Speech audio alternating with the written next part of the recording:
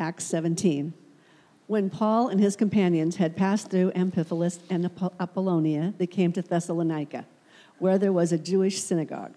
As was his custom, Paul went into the synagogue, and on 3 Sabbath days he reasoned with them from the Scriptures, explaining and proving that the Messiah had to suffer and rise from the dead.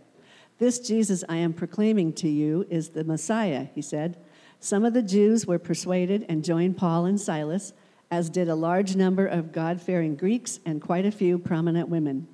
But other Jews were jealous, so they rounded up some bad characters from the marketplace, formed a mob, and started a riot in the city. They rushed to Jensen's house in search of Paul and Silas in order to bring them out to the crowd. But when they did not find them, they dragged Jensen and some other believers before the city officials, shouting, "These men who have caused trouble all over the world have now come here, and Jensen has welcomed them into his house.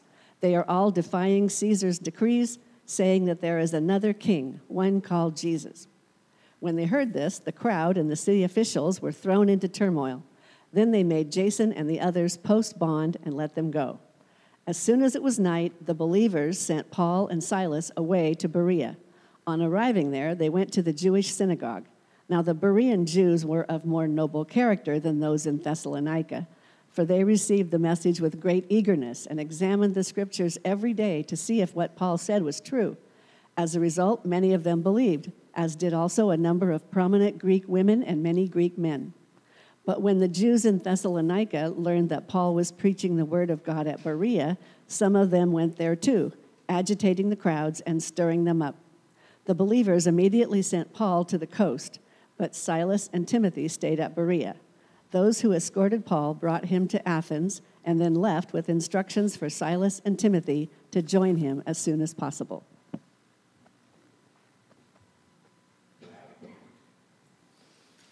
Thank you, Carla. One of the ways that we worship God here at DFBC is through the reading and preaching of Scripture. And that is because we believe that this is the words of God for us.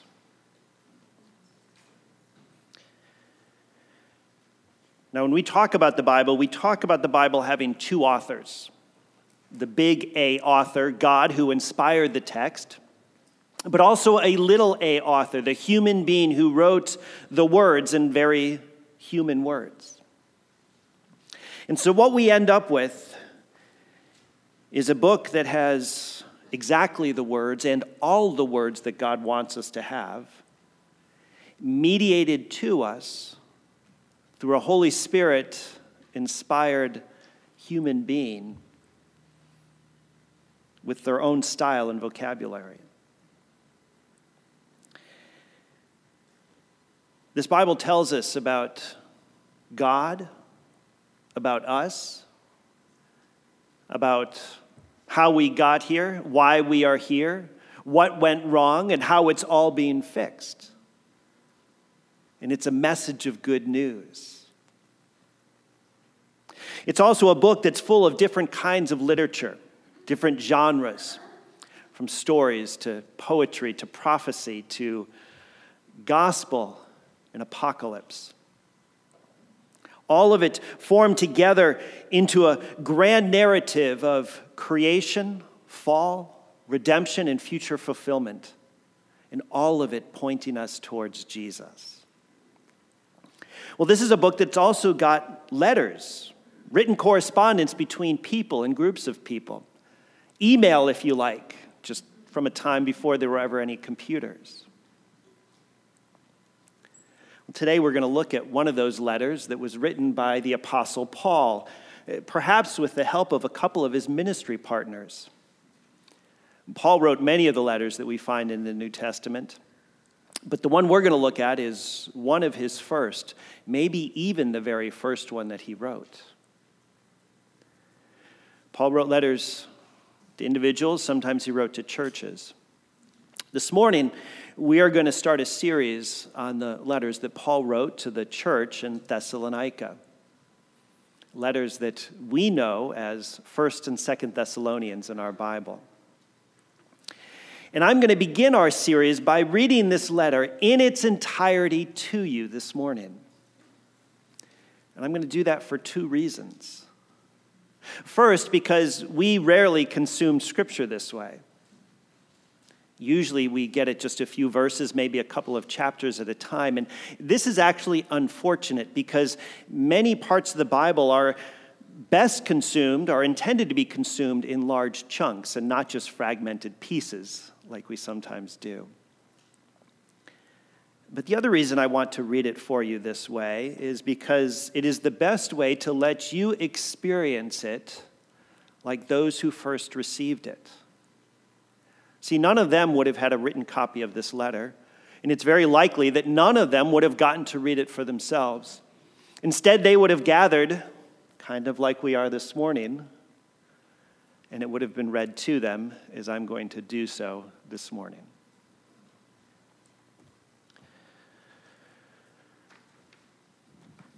But to do this, I need your help. I need you to use your imagination just a bit. Because I want you to pretend that you are part of the first century church in Thessalonica. And to help you with your imagination, I'm going to begin by taking a few minutes to tell you about who you are and what has been happening of late. So you are a Christian living in Thessalonica. The year is about 50 AD. We're about 20 years after the death and resurrection of Jesus. Now, this might look like a church building that we're meeting in, but it's actually not. Instead, this is someone's home, likely one of the wealthier members of the church. Maybe it's Jason's house. I don't mean Jason Brazel. A different Jason. We'll get to him in a minute. You might be Jewish, but probably not. Most likely you are Greek, but you might also be from one of the many other people groups that inhabit this multi-ethnic city, the city of Thessalonica. Now, yours is a very large and proud city. It boasts a population of over 100,000 people. In fact, it's even the capital of Macedonia, an important Roman province. In your city, it's located on one of the best natural harbors in the northern Aegean. It's also the meeting place of 4 important roads which you can take anywhere into the Roman Empire. And this means that your city is prosperous. The land is fertile and blessed with abundant rain. Fish and forested mountains, there are mines of gold and silver, copper, iron, and lead. But perhaps even more importantly, for about the last 100 years, Rome has designated Thessalonica a free city because of its historic allegiance to the Roman emperor. And so this gives your city a measure of autonomy and self-rule that's not granted to many of the other cities in the Roman Empire. Worship of the gods is an important part of daily life in your city. As you move about its busy streets, you see temples and shrines to more than a dozen different gods. But as you watch your neighbors worship, you can see that much of their worship is transactional rather than based on any sense of real love and devotion. For them, it's basically, if we do this for the gods, then maybe they will do these things for us. Because few of your neighbors consider their gods to be inherently good. Because they believe that these gods are just as likely to bring disaster as blessing, depending on their mood. And then, very importantly, there is the imperial cult, the worship of the Roman emperor. See, your city, Thessalonica, enjoys great benefit from her privileged relationship with Rome. And demonstrations of your ongoing loyalty to him is expected through your worship of him. And so any threat to this special relationship that your city has is taken very seriously and is often treated harshly. And in Thessalonica, worship is not just religious, it is also very political in parts of all aspects of civic life. And that means that this is not an easy place to be a monotheist, one who worships only Yahweh, the God of the Jews, and of course his son, Jesus Christ, the God-man who lived and died and rose again. But let's get back to you and what has led to you being here today.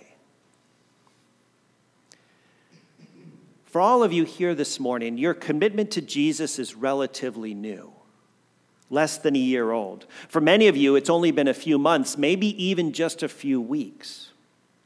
But your hearts and your minds have been captured by the message of Jesus, and you want to know more.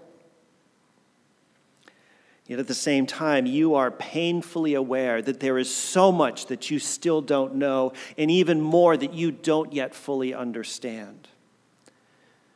And here is the reason why. All of this started with the arrival of a Jew named Paul. Traveling with him to your city were others, including 2 men by the name of Silas and Timothy. They'd come from Antioch, sent out by the church there to spread the good news about Jesus across the Roman Empire. And when they arrived in your city in Thessalonica, they brought their message to the Jewish synagogue first. Now, you have since learned that this is Paul's regular strategy. And it was actually there that some of you, including even some of you Greeks, first got to meet Paul. Well, his message was about Messiah, about the great rescuer king that God had long promised to send to his specially chosen people, the Jews. And at first, Paul's instructions seemed like pretty standard Jewish teaching.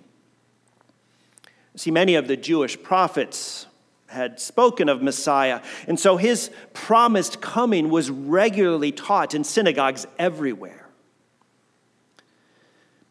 But it soon became apparent that Paul's take on Messiah was a little different.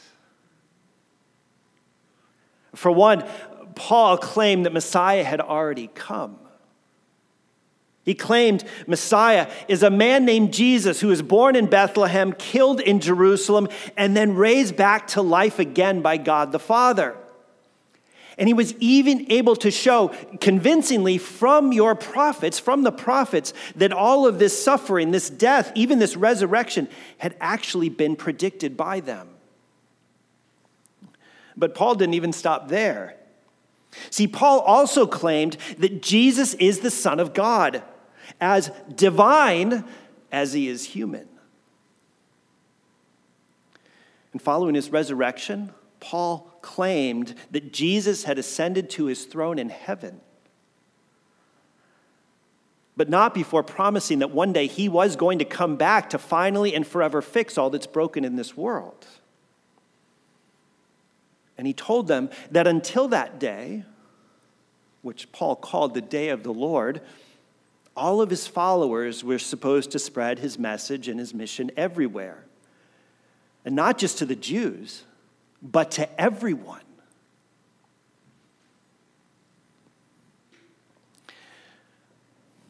Some of you remember this teaching, it caused quite the stir. I mean, the implications of what he was saying, they're profound.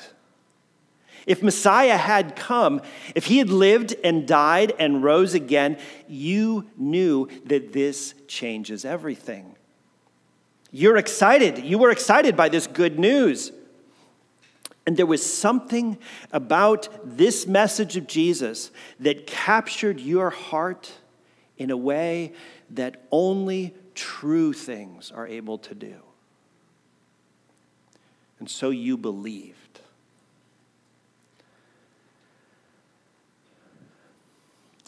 But of course, not everyone responded like you did. After 3 weeks in the synagogue, the leaders there finally cut Paul off. So expelled from the synagogue, Paul was forced to continue his teaching elsewhere. But you and a growing number of others followed him, eager to learn all that you could from him. In fact, it was at this point that some of you this morning, who are here this morning, joined this little band of believers. And this was actually the start of your church, the church in Thessalonica. And these were truly amazing days. God was clearly doing something new, something special, something powerful here in your city. But of course, these good times didn't last very long. Because those who had kicked Paul and the rest of you out of the synagogue, they were quite jealous of the response that Paul was getting from this message about Jesus, and they knew exactly how to disrupt it. They went to the marketplace where they recruited some troublemakers and actually got them to cause a riot and then put the blame for all of this on Paul. And when this mob went to Jason's house where Paul and Silas had been staying, Paul and Silas, thankfully, were not there at that time. But Jason, and I think even a couple of you who are here this morning, you were taken by that mob and dragged before the city officials. Paul and Silas, they were accused of sedition, of teaching people to follow a different king than the emperor. This was a serious charge. And of course, a perversion of what Paul had actually been teaching. But it was effective in making the city suspicious of your growing church. Now, thankfully, things did not turn out worse than they did. The city officials, in the end, only demanded of Jason and those of you who were there with him that you post a bond and simply promise not to teach against the emperor.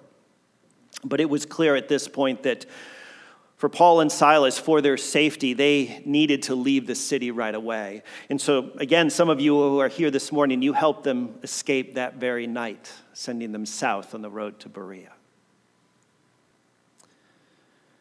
This, however, did not put an end to your troubles, nor to Paul's. See, those who had remained in the synagogue became even more entrenched in their opposition to Paul's message about Jesus. And their anger towards Paul was so great that when they heard secondhand that he'd been having success in Berea with this same message about Jesus, some of them went there and also stirred up a riot there as well. And so once again, Paul was forced to flee, now to Athens. But back in Thessalonica, your young church faced pressure from all sides. Those in the synagogue were firmly against you, but even more concerningly, the rest of the city now viewed you with suspicion. Your newfound love and loyalty to Jesus as the true rescuer king threatened the status quo. Your refusal to worship in the temples, your lack of participation in feasts and rituals and holidays that were dedicated to other gods, your practice and teaching of a sexual ethic that was out of step with the rest of society. And while you did submit to the emperor as the ruler of the empire, you stopped worshiping him as a god. And for all of this, you suffered.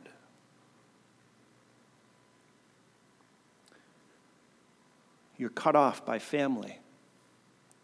You lost friends. Businesses diminished. Your neighbors looked at you with distrust. In this great multi-ethnic city, you became outsiders who everyone viewed with suspicion.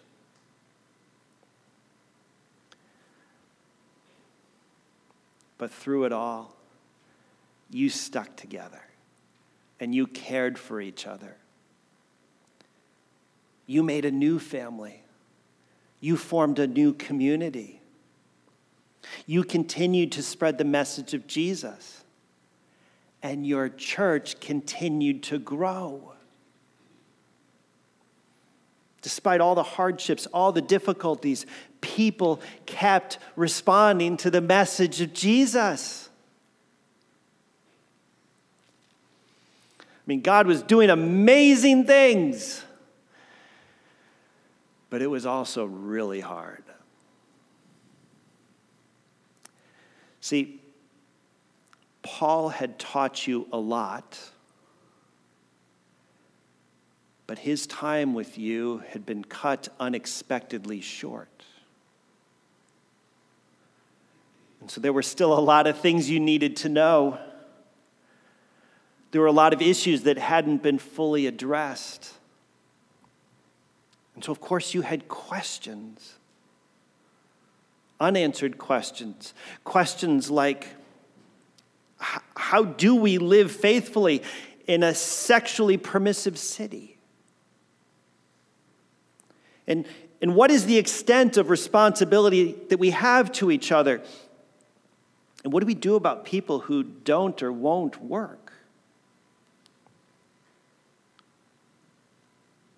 You've taught us that Jesus is coming back, but when is that going to happen?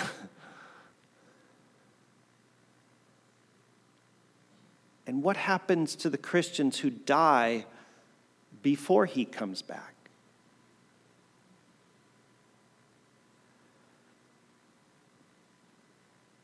And perhaps most concerningly, if Paul really cares about us this much,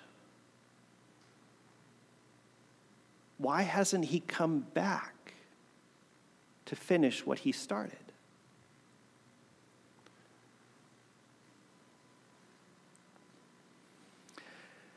See, as of our gathering this morning, Paul still hasn't come back.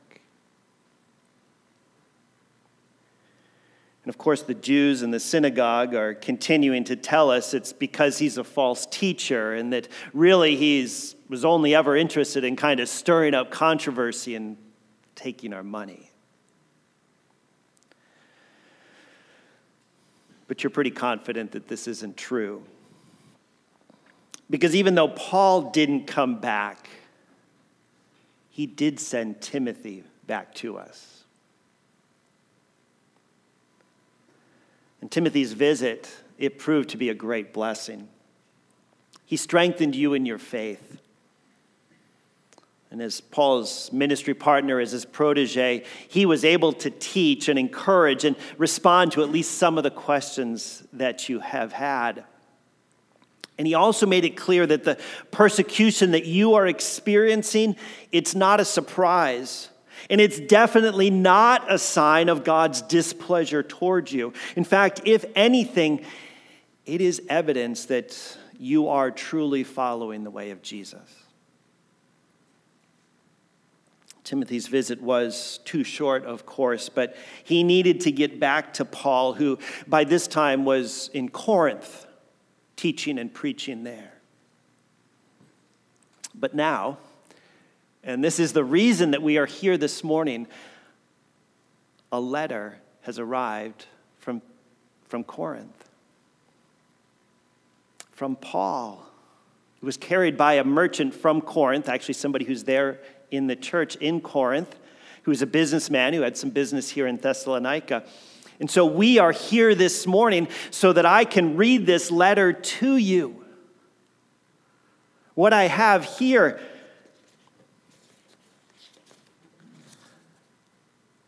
these are the words of Paul to us. So let me read them. Here's how he starts. Paul, Silas, and Timothy, to the church of the Thessalonians and God the Father and our Lord Jesus Christ, that's us, grace and peace to you. We always thank God for all of you and continually mention you in our prayers. We remember before our God and Father your work produced by faith, your labor prompted by love, and your endurance inspired by hope in our Lord Jesus Christ.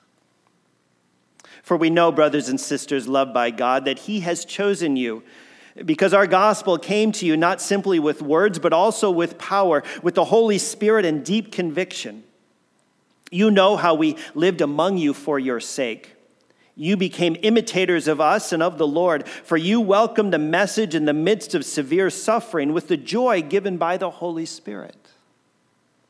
And so you became a model to all the believers in Macedonia and Achaia. The Lord's message rang out from you not only in Macedonia and Achaia. Your faith in God has become known everywhere. That's exciting. Therefore, we do not need to say anything about it, for they themselves report what kind of reception you gave us. They tell us how you turned to God from idols to serve the living and true God and to wait for his Son from heaven, whom he raised from the dead, Jesus, who rescued us from the coming wrath. You know, brothers and sisters, that our visit to you, this is Paul writing to us, remember, you know, brothers and sisters, that our visit to you was not without results. We'd previously suffered and been treated outrageously in Philippi, as you know. But with the help of our God, we dared to tell you his gospel in the face of strong opposition. For the appeal we make does not spring from error or impure motives, nor are we trying to trick you. On the contrary, we speak as those approved by God to be entrusted with the gospel. We are not trying to please people, but God, who tests our hearts. You know we never used flattery, nor did we put on a mask to cover up greed. God is our witness. We were not looking for praise from people, nor from you or anyone else, even though as apostles of Christ, we could have asserted our authority, but instead we were like young children among you. Just as a nursing mother cares for her children, so we cared for you. Because we loved you so much, we were delighted to share with you not only the gospel of God, but our lives as well. Surely you remember, brothers and sisters, our toil and hardship. We worked night and day in order to not be a burden to anyone while we preach the gospel of God to you. You are witnesses, and so is God, of how holy, righteous, and blameless we were among you who believed. For you know that we dealt with each of you as a father deals with his own children, encouraging, comforting, and urging you to live lives worthy of God, who calls you into his kingdom and glory. And we also thank God continually because when you received the word of God, which you heard from us, you accepted it not as a human word, but as it actually is, the word of God, which is indeed at work in you who believe. For you, brothers and sisters, became imitators of God's churches in Judea, which are also in Christ Jesus.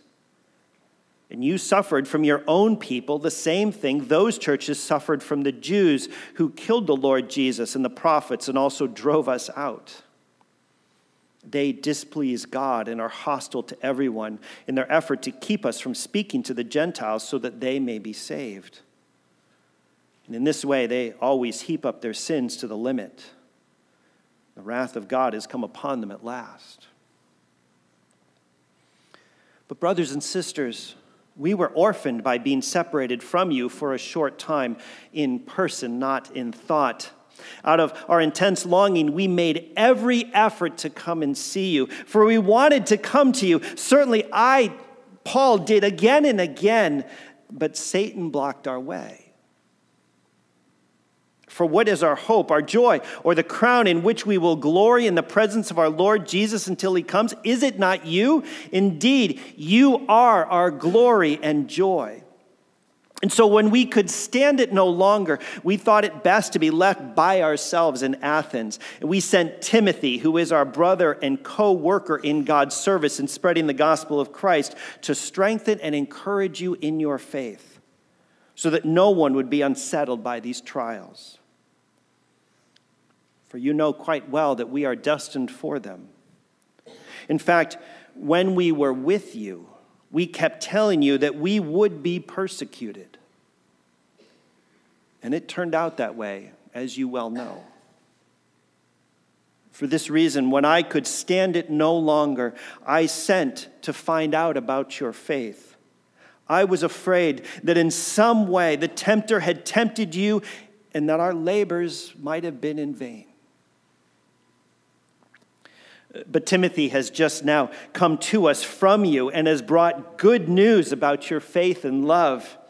He's told us that you always have pleasant memories of us and that you long to see us just as we also long to see you. Therefore, brothers and sisters, in all our distress and persecution, we were encouraged about you because of your faith. For now we really live since you are standing firm in the Lord. How can we thank God enough for you in return for all the joy that we have in the presence of our God because of you? Night and day we pray most earnestly that we may see you again and supply what is lacking in your faith. Now may the God and Father himself and our Lord Jesus clear the way for us to come to you. May the Lord make your love increase and overflow for each other and for everyone else, just as ours does for you. May he strengthen your hearts so that you will be blameless and holy in the presence of our God and Father when our Lord Jesus comes with all of his holy ones. As for other matters, brothers and sisters, we instructed you how to live in order to please God, as in fact you are living. Now we ask you and urge you in the Lord Jesus to do this more and more. For you know what instructions we gave you by the authority of the Lord Jesus. It is God's will that you be sanctified, that you should avoid sexual immorality, that each of you should learn to control your own body in a way that is holy and honorable, not in passionate lust like the pagans who do not know God. And that in this matter, no one should wrong or take advantage of a brother or sister. The Lord will punish those who commit such sins, as we told you and have warned you before. For God did not call us to be impure, but to live a holy life. Therefore, anyone who rejects this instruction does not reject a human being, but God, the very God who gives you his Holy Spirit. Now, about your love for one another, we do not need to write you, for you yourselves have been taught by God to love each other. And in fact, you do love all of God's family throughout Macedonia. Yet we urge you, brothers and sisters, to do so more and more, and to make it your ambition to lead a quiet life. You should mind your own business and work with your hands, just as we told you, so that your daily life may win the respect of outsiders, and so that you will not be dependent on anybody. Now, brothers and sisters, we do not want you to be uninformed about those who sleep in death, so that you do not grieve like the rest of mankind who have no hope. For we believe that Jesus died and rose again, and so we believe that God will bring with Jesus those who have fallen asleep in him. According to the Lord's word, we tell you that we who are still alive, who are left until the coming of the Lord, will certainly not precede those who have fallen asleep. For the Lord himself will come down from heaven with a loud command, with the voice of the archangel, and with the trumpet call of God, and the dead in Christ will rise first. After that, we who are still alive and are left will be caught up together with them in the clouds to meet the Lord in the air. And so we will be with the Lord forever. Therefore, encourage one another with these words. Now, brothers and sisters, about times and dates, we do not need to write you, for you know very well that the day of the Lord will come like a thief in the night. While people are saying, peace and safety, destruction will come on them suddenly, as labor pains on a pregnant woman, and they will not escape. You're all looking at Sarah.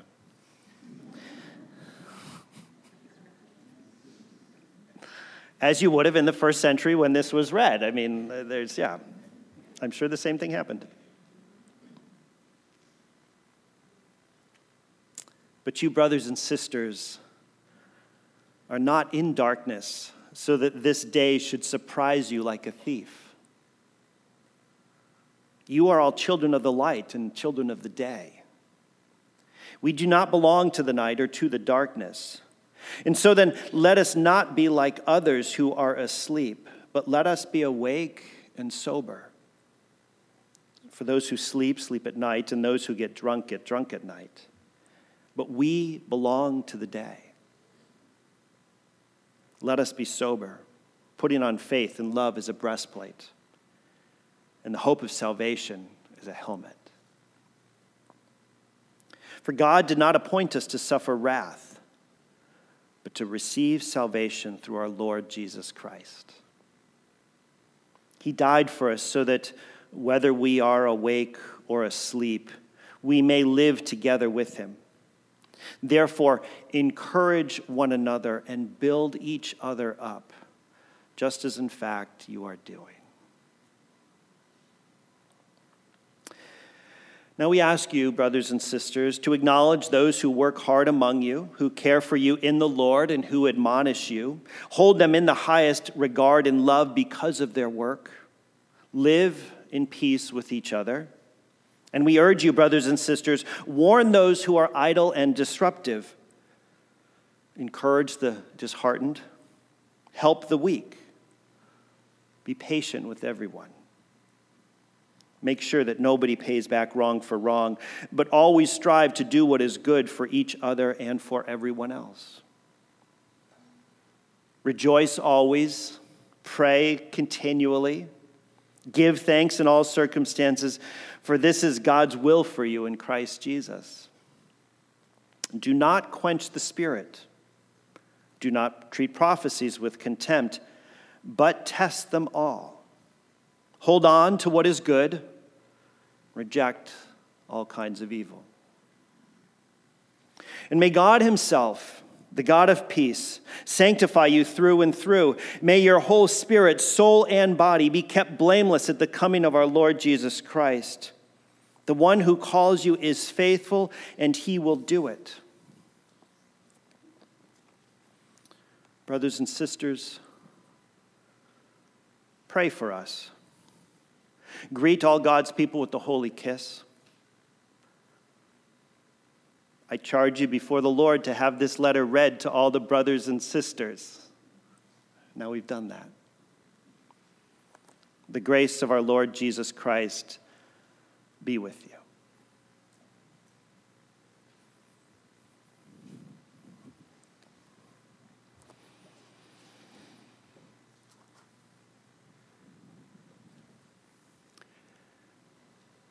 These are the words of Paul to the Thessalonian church. And they are also the words of God for his church today. We'll spend the next weeks now digging into this letter, as well as all its implications for how we can live well and faithfully in our beautiful but broken world today. But to conclude our service this morning, we're going to do something that the church in Thessalonica also did, and that is to share the Lord's Supper together. And I expect that this is one of the things that Paul and Silas would have made sure to have taught the Thessalonians before they were driven from the city. And we even have a pretty good idea of what Paul's instruction to them about the Lord's Supper probably sounded like. Now, he didn't write about it in his letter to the Thessalonians, as you just heard, but Paul did write about it in his letter to the church in Corinth. And in the Corinthian letter, Paul reminds them what he had taught them when he was there with them, which is significant because it would have been only a few months after he had been in Thessalonica. And so here is what Paul wrote to the Corinthians, likely taught to the Thessalonians, and what God has preserved for us today. For I being Paul, for I received from the Lord what I also passed on to you. The Lord Jesus, on the night that he was betrayed, took bread. And when he had given thanks, he broke it and said, "This is my body, which is for you. Do this in remembrance of me. And in the same way, after supper, he took the cup, saying, this cup is the new covenant in my blood. Do this whenever you drink it in remembrance of me. For whenever you eat this bread and drink this cup, you proclaim the Lord's death until he comes. Paul's words to the Corinthians are also God's words for us today. And every one of us who's here this morning is invited to share this table with Jesus and with the rest of us. You don't need to be a covenant member of our church. You just need to love Jesus and want to follow him. And I want you to know that as you share this meal, you're not only participating in fellowship with Jesus, although that is part of it, but you're also sharing in fellowship with all believers in all times, including the first century Thessalonians that we learned about this morning. This is something they did, and it's something that we continue until Jesus comes back again. The bread and the cracker, the bread on the table, the cracker that you're going to receive in a moment, they represent the body of Christ, which was nailed to the cross for our sins in our place. The cup, the juice that you will receive in a moment, it represents the blood of Christ, which was spilled for the forgiveness of our sins. So you distribute the elements. I'm going to ask you to hold on to them.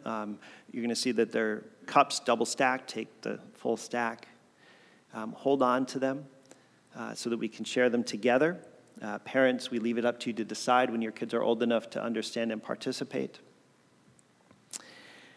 And then as we distribute them, something to think about. This morning, we have learned about how God brought the gospel to the people in Thessalonica. And so as we distribute these elements, I want to invite you to spend these few moments just reflecting on what God has done, what God did and is doing to bring the gospel to you. Who are the people that God used? The circumstances. Maybe it was a message. Maybe it was a book. Maybe it was a podcast. Maybe it was just a conversation you had with somebody. But thank God for his faithfulness and his goodness to you. Faithfulness and goodness that has brought you here this morning to be able to share this table with Jesus and with the rest of us. Ed, would you distribute with me? Did everybody get served that wanted to? We want to make sure we didn't miss anybody. Okay. The Lord Jesus, on the night that he was betrayed, he took bread, and when he had given thanks, he broke it and said, "This is my body, which is for you. Do this in remembrance of me." Take and eat.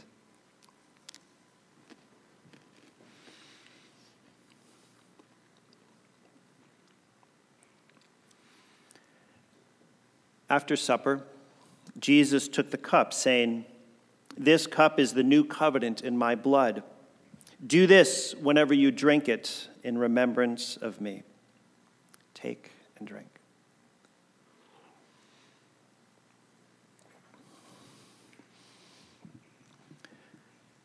Whenever you eat this bread and drink this cup, you proclaim the Lord's death until he comes.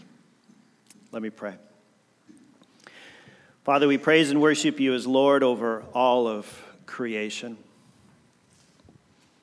We know from your word that you created us to represent you and to rule with you, yet we did not remain loyal to you.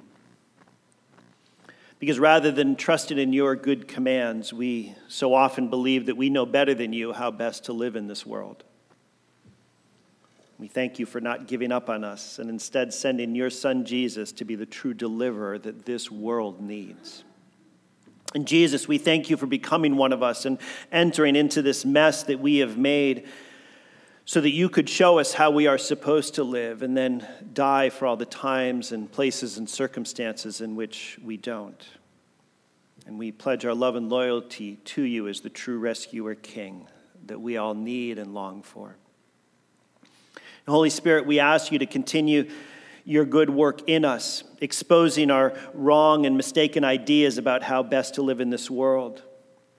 Keep reminding us that your ways are best, and that with you in us, we have all that we need in order to live well and faithfully. But continue to transform our hearts and our minds and our hands so that we may become more and more the agents of grace and gospel in all of the places that you send us into this beautiful and broken world. We pray this all in Jesus' name. Amen.